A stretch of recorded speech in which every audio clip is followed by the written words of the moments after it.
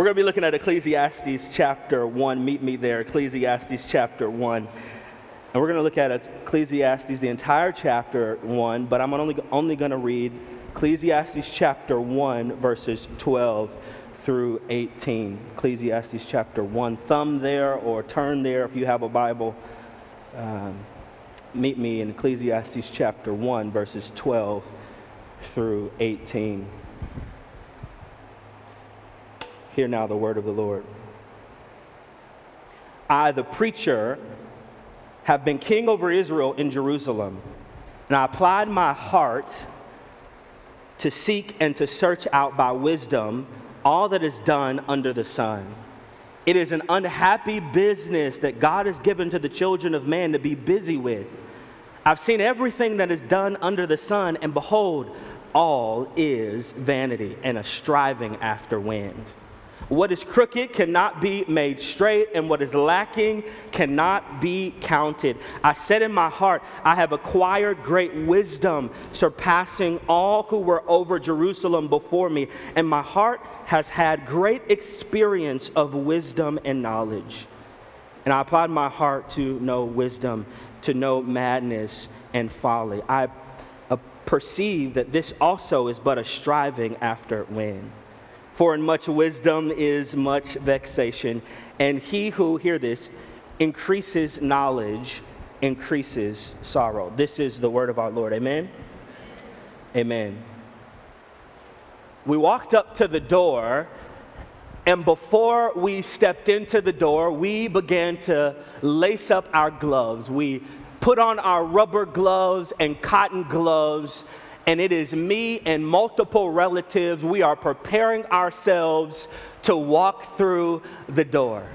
So when we get to the door, it's kind of this, the hinges are cracking and screeching a bit. And several of us, we walk through the door and we began to just kind of peer around. You don't know this, but we had been tasked with the responsibility to go into the home of a late family member, and we've been tasked to clean up and pack up the entire home. So we go into the house, and we just begin going room by room. We go into the dining area where there's antique furniture, and we go into the living room where there's really nice couches, and we go into the entertainment space on the second level of the home, and there's these antique records of jazz musicians, and I just start grabbing a few because I'm like, if I get anything, I want to get one of these. And then we go into the kitchen, and I want you to know that the refrigerator was still filled with food. The freezer was still packed with meat. The deep freezer was packed to the brim with things. And it was so interesting to me that even as we began to go all throughout this house, even down to the basement, I got this weird feeling that we were literally going through somebody else's prized possessions. That we were literally looking in nooks and crannies that we shouldn't be looking in. And in the bottom of my heart, I began to think, man, one day someone will go through my things like this. One day somebody will go through my drawers, and somebody's going to begin to pack up my things. And it just had this thought that these, at one time, prized possessions, we were literally packing up into garbage bags. We literally took multiple truckloads of bags to the dumpster. Somebody's former prized possessions, and it wrecked my heart a bit because I realized that one day somebody will do this for me. And the things that I don't even want them to see, they one day will see. And they'll one day put my prized possessions in garbage bags. And it was this confrontation in that moment as I am packing away the things of a family member.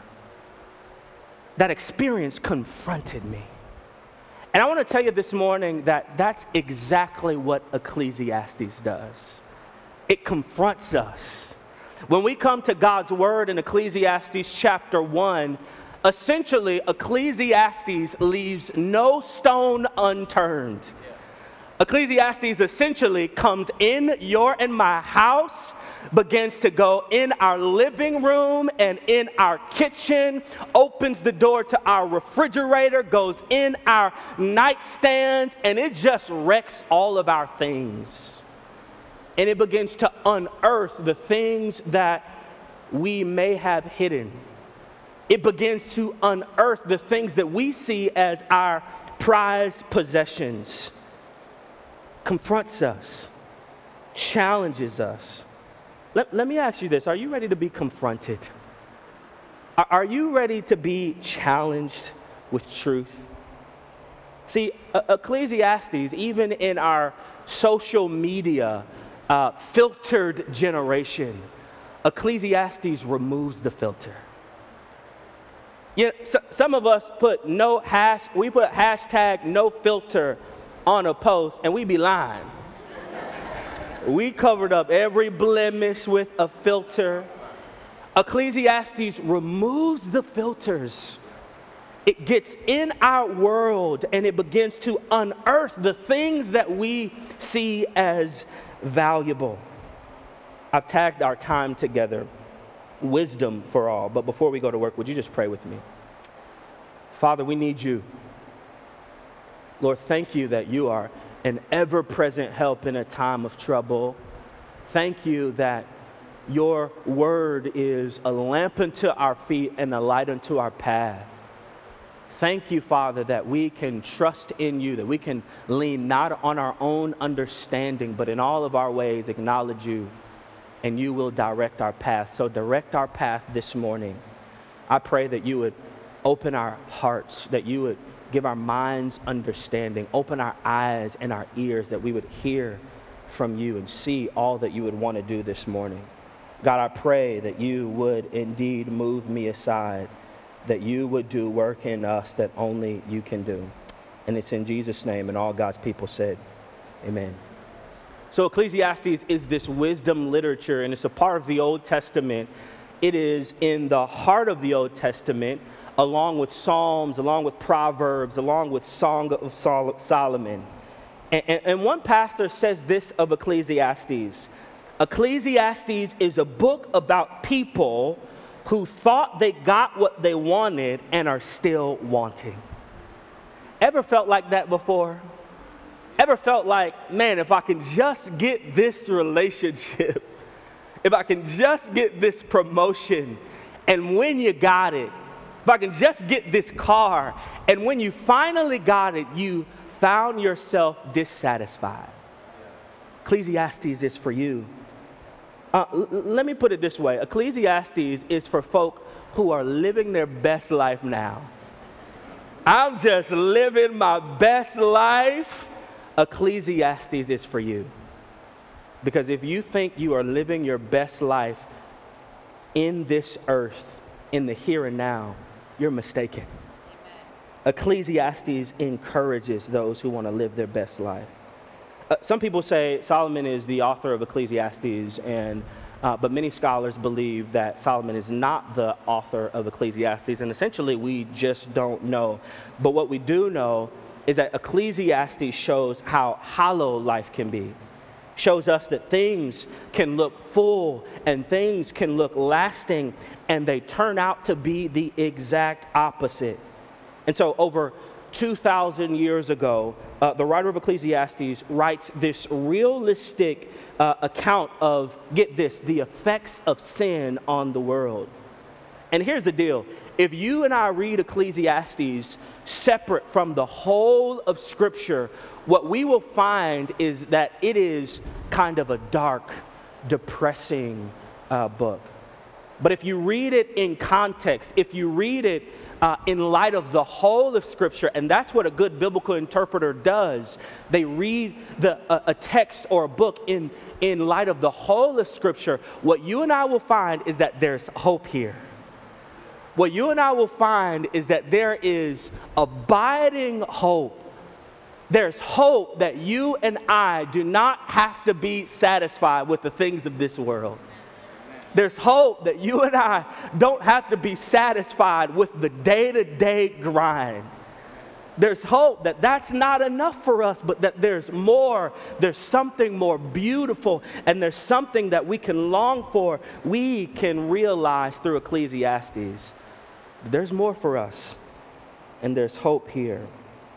I love it. Ecclesiastes reminds us that there are good things created by humankind, and even good things created by God.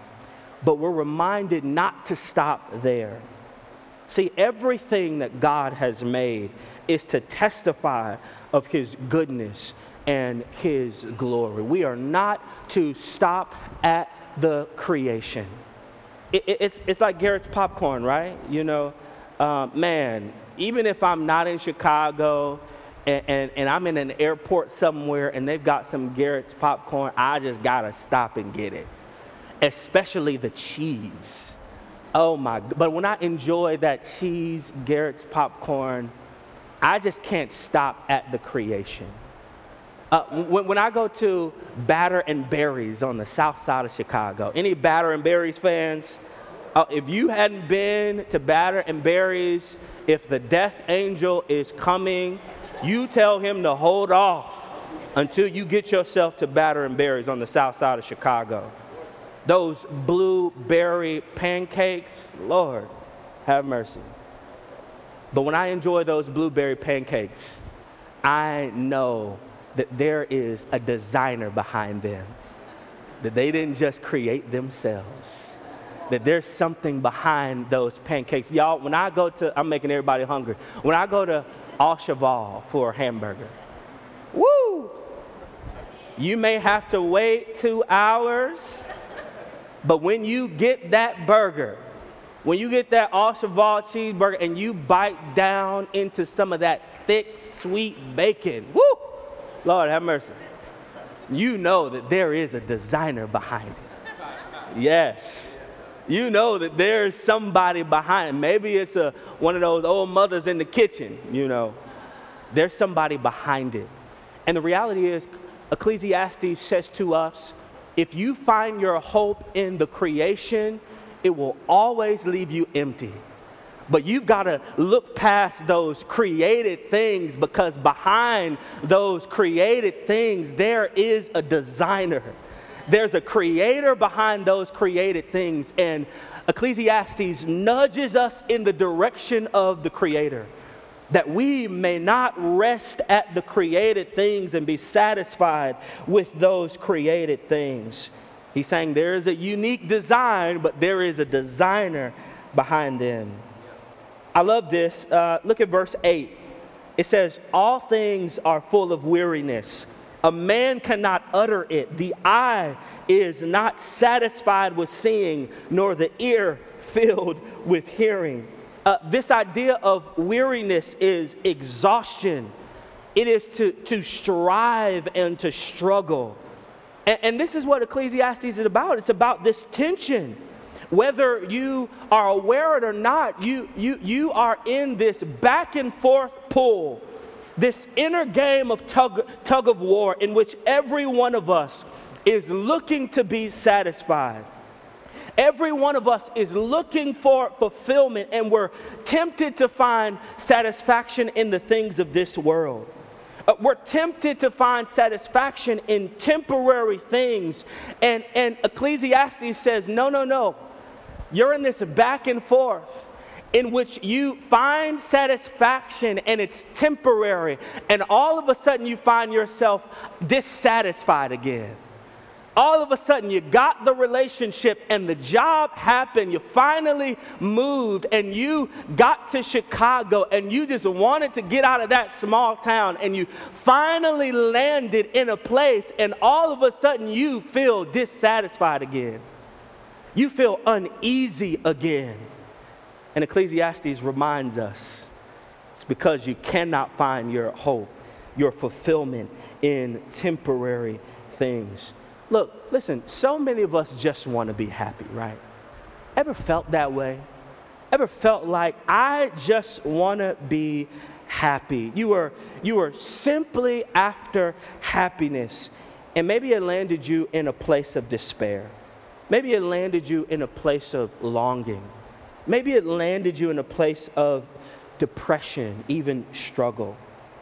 And the writer of Ecclesiastes is saying to us this morning that there is more. That there is more to look forward to.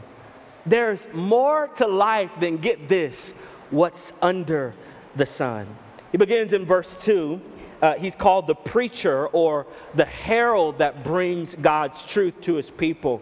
Here's how it begins. It says, vanity of vanities, says the preacher. Vanity of vanities. All is vanity. Don't you just feel the hope there in that statement? Don't you just feel meaningless, meaningless, meaningless? See, one of the things is you've got to catch the repetition. And the writer of Ecclesiastes, he isn't saying that all of life is meaningless. You got to understand that he's lived a ton of life. And he is now telling the world about all of this life that he's lived. He's had pleasure, and he's had things. He's had sex. He's tried it all. He's had all the money in the world. He's built these big palaces, and he's lived to tell us the story. He's saying, take my word for it. He's saying there's nothing out there in the city of Chicago under the sun that you can pursue that will leave you fulfilled. There's nothing. There's no job. There's no bay that's going to leave you fulfilled. He's reminding us that there's more. He's actually what he's doing is repeating this frame. He's not saying that all of life is meaningless. He's repeating what Genesis chapter 3 verse 19 says. He's repeating this idea that for you are dust, and to dust you shall return.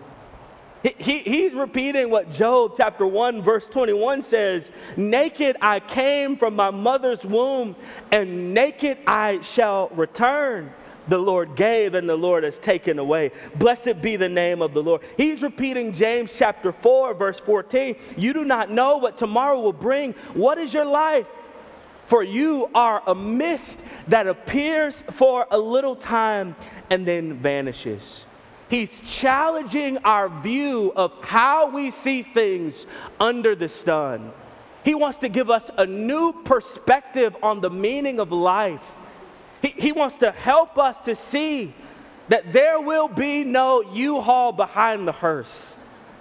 He wants us to know that. It's so funny, y'all. On social media just a little bit ago, I saw this little picture, and it was actually a U-Haul behind a hearse.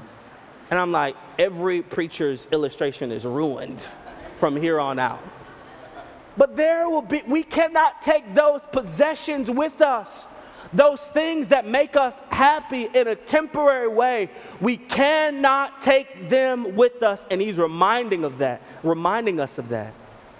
That we are but a mist that appears for a little time, and then we vanish.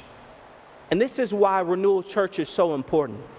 Because when you gather, even on the 4th anniversary, when you gather with other believers, you are reminded of the truth of God's word. You are reminded of right perspective. You are reminded to align your life with the things of God rather than aligning your life and allowing the culture to dictate your life.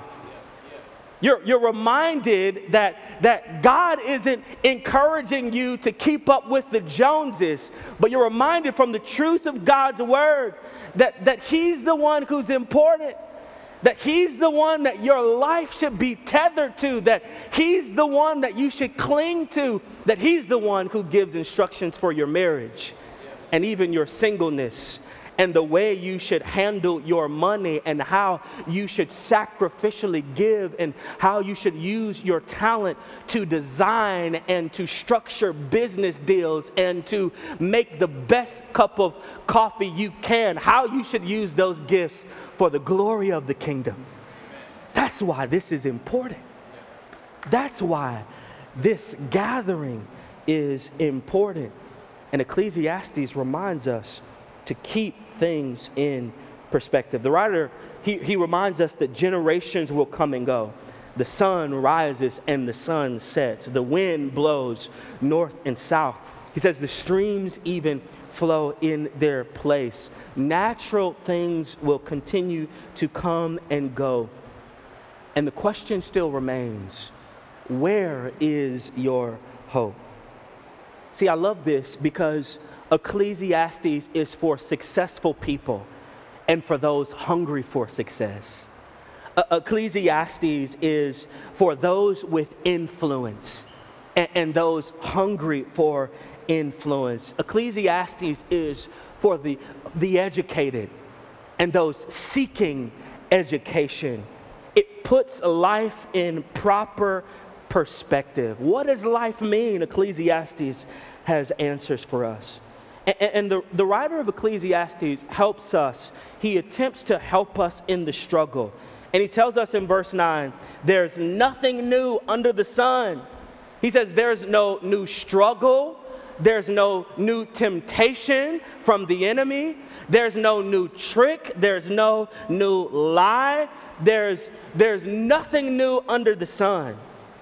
Do you think that the misuse of power is something new? Do you think that lustful desires, do you think they are something new? Do you think that greed is something new? Absolutely not. Maybe it is packaged differently in our time and in our culture, but it is nothing new. It's funny how things just come and things go. It's funny how fashion comes and fashion goes. Isn't it funny that bell bottoms are kind of coming back now? Isn't it funny that high-waisted jeans, the mom jeans, are coming back? I ain't even gonna hate on mom jeans. I kind of like them. Isn't it funny? Isn't it funny that these things? Isn't it funny that different styles of furniture are actually coming back? And they say, man, we've got this new idea for furniture. We'll call it mid-century modern. That's what we'll call it. It's the same thing we've seen before. Isn't it funny that high top fades, started coming back a little bit? It's crazy. There's nothing new under the sun. And that's what the writer of Ecclesiastes reminds us of, that there is nothing new. Let me ask you this. Are you in the rat race of life, pursuing things in this world that will never satisfy you? Are you chasing after the next greatest experience? Are you chasing after the next best vacation? The writer of Ecclesiastes would remind you that there is nothing new under the sun. And he's urging us this morning to take his word for it. Lastly, the writer of Ecclesiastes, he is on the hunt for wisdom. Listen to what he writes in verse 13. I applied my heart to seek and search out by wisdom all that is done under the sun. Thank you, sir. It says, I applied my heart to seek and search all that is done under heaven. It is unhappy business that God has done to the children of man to be busy. I've seen everything that is done under the sun, and behold, all is vanity and a striving after the wind. Then in verse 16, he says this, I said in my heart, I have acquired great wisdom, surpassing all who were over Jerusalem before me, and my heart has had great experience of wisdom and knowledge. And here's how he ends it. He who increases knowledge increases sorrow. Are you encouraged yet? Do you feel encouraged in your heart from this? He said, I surrendered myself to the investigation of knowledge and wisdom. They told me that experience is the best teacher. So I experienced life. And you know what I found out? It left me unhappy. Here's what he's saying. It left me in a place of distress, and I felt troubled. And the writer is saying, I've read everything I could read. I've listened to every podcast that's come out. I've picked up every book. I've looked at and watched every YouTube tutorial. And it still left me unhappy. I've pursued wisdom and I've pursued knowledge. And I know it's true of some of you in a group this size. I've read about the Mormons and I've read about the Baha'i faith and I've read about Christianity. I've pursued spiritualness. And he's saying it still left me dissatisfied. It still left me empty. It still left me unhappy. Woe is me. And he's finding himself in this tug of war, and he's hoping that God will provide some answers. And all the while, God is, it's me. You will not find truth and true joy in a podcast. You won't find it in a YouTube tutorial. It can only be found in me. And he nudges us in the direction of a divine God. He encourages us that wisdom and knowledge and intellectualism will never give you true joy. I remember when I was in college, my freshman year, and you know how it is, I was a little nervous, and I remember having this psychology 101 class and also a philosophy 101 class. And as I'm going in both of these classes, there was a guy that was in both of those classes, and particularly in my philosophy 101 class, I go to class, I sit down, I'm kind of experiencing the shock of the syllabi, and the professor just jumps in. And he was one of those. He just got in with lecturing the first day. He didn't waste any time.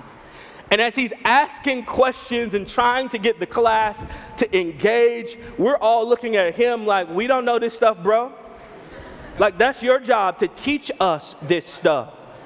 But there was one guy in the class, and I was so mesmerized by how much he knew.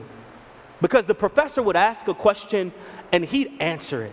He knew every philosopher, he knew every idea, and he was able to shift the conversation and even pose questions to the prof.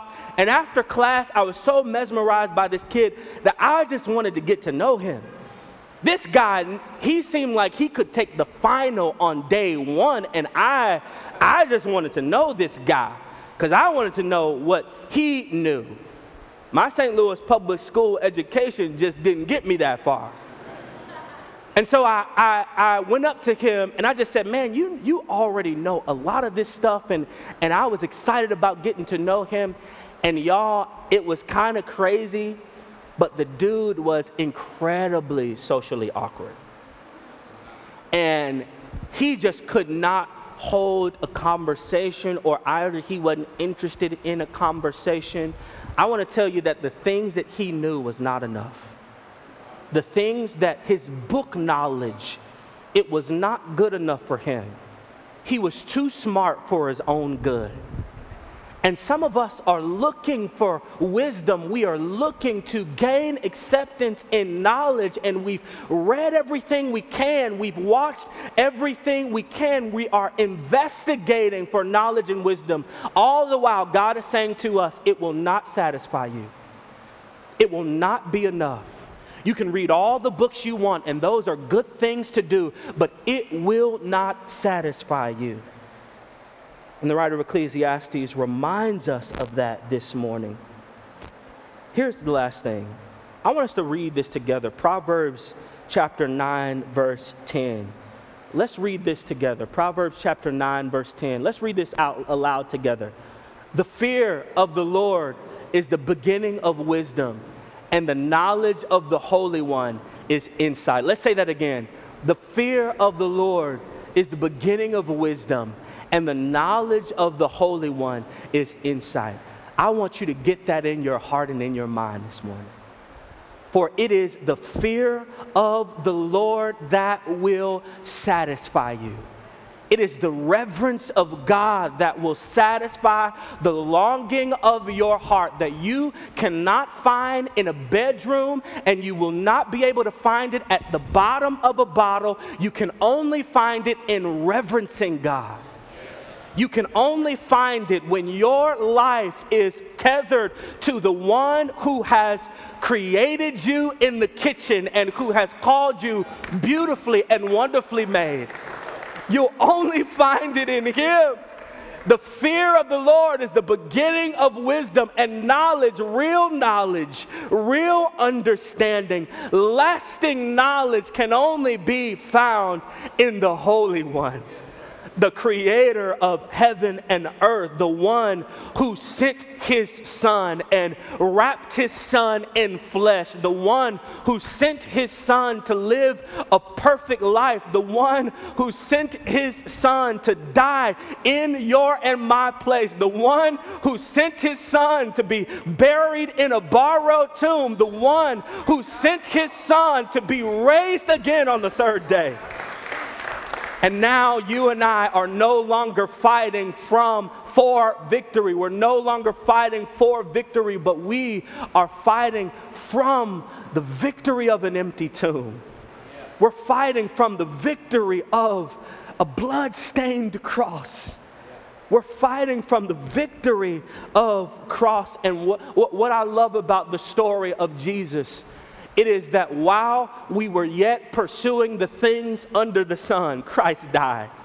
While we were yet trying to find our hope in books and podcasts and YouTube tutorials, while you and I were trying to find our hope in marriage and even in having children, while you and I were looking in every single direction other than the right direction, Christ died. He didn't wait for us to get ourselves fixed up. He didn't wait for us to live a perfect life. In fact, He lived a perfect life on your behalf and did what you could never begin to do on your own. Christ died. Christ died. Christ died for you. And that's the hope that we have. That's exactly why it's important to gather with believers. That's exactly why it's important to give sacrificially to the work of the ministry. That's exactly why Renewal's 4th anniversary is worth celebrating. For Christ died and Christ rose again with all power in His hand. I love what Pastor Tim Keller says. He says that we have disordered loves. Our love is disordered. Our love is disordered. We put our love and our affection in every way but the right way. Our love is disordered. I remember when I was younger, y'all, I grew up in the hood of St. Louis, even though Gary, Indiana is much more hood than St. Louis. I grew up in the hood of St. Louis, Pastor Luke, and I just remember we played every sport. This was before the days of, what is it? What's the games? I don't even know the games. Madden 19. This was before those. All we had was Sega Genesis, and that was terrible. And I remember we used to go out and play basketball, and we'd be on the court, and my brother is older than me, so I'd always play with the bigger guys. And if I were honest, I'd tell you that my mouth was much better than my game was. That's really the truth. I talked a good game, and my mouth many times got me in trouble. Because I'd be talking like nobody's business, even if I'm wrong, even if I'm missing the shot, even if I'm airballing and bricking, I'm still in your face talking all kinds of noise. That's how you survived in the hood. You had to talk a good game. And that's exactly what I did. And many times, because my mouth would get me in trouble, there would be a guy who's much bigger than me on the playground, and he'd get in my face because he was sick and tired of me playing and talking noise. He'd get in my face, and he's ready to throw down right there in front of everybody. And, I wasn't trying to go that way. I was just running my mouth. And ever so often, this dude is a bigger guy. He's in my face. He's ready to go toe-to-toe and blow for blow. And I had a big brother, y'all. and he would step in the middle of us, and he'd say, I don't care what happened, it's not going down like that. And my brother's hands were big, and he was known for throwing down on the playground. And in the back of my mind, I knew I've got this secret weapon that you may not know about. And my brother would slide in between us, and his back is to me, and now I'm a little stronger now. And he's going toe-to-toe with this other guy. He let him know it's not going down like that. He'd slide in between us, and he was literally prepared to take the blows for me. He was literally prepared to take the beating on my behalf for the things that I did, y'all. That's what Jesus did. That's what Jesus did. Jesus slid in between our brokenness, our guilt, and our shame. And he, not only was he prepared to do it, but he actually did. He became our sin, and the great exchange happened. He offered us his righteousness. He offered us everything beautiful that he was. And now God no longer sees us, if our faith is in Jesus, as ourselves. He sees us through Christ Jesus. He sees us through the blood of Christ, through the sacrifice of Christ.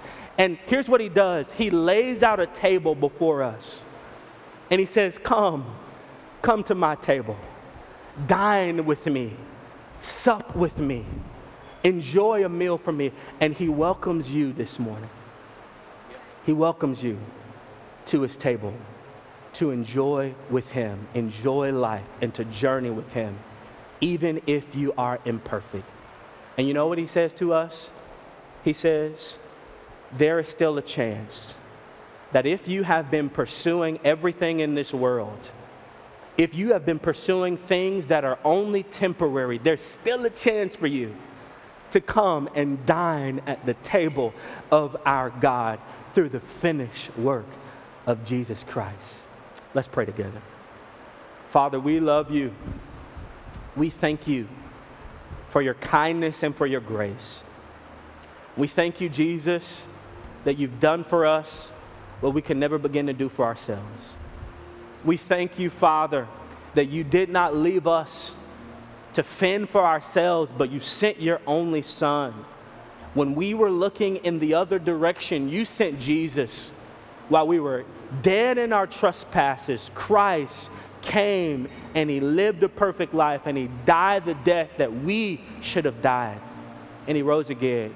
And Lord, we say thank you today. We say thank you for your unfailing love. We say thank you for your loving kindness. And when everything else will fail us, you never will. And so, Lord, we put our hope and our trust and our confidence in you this morning. And it's in Jesus' name we pray. Amen.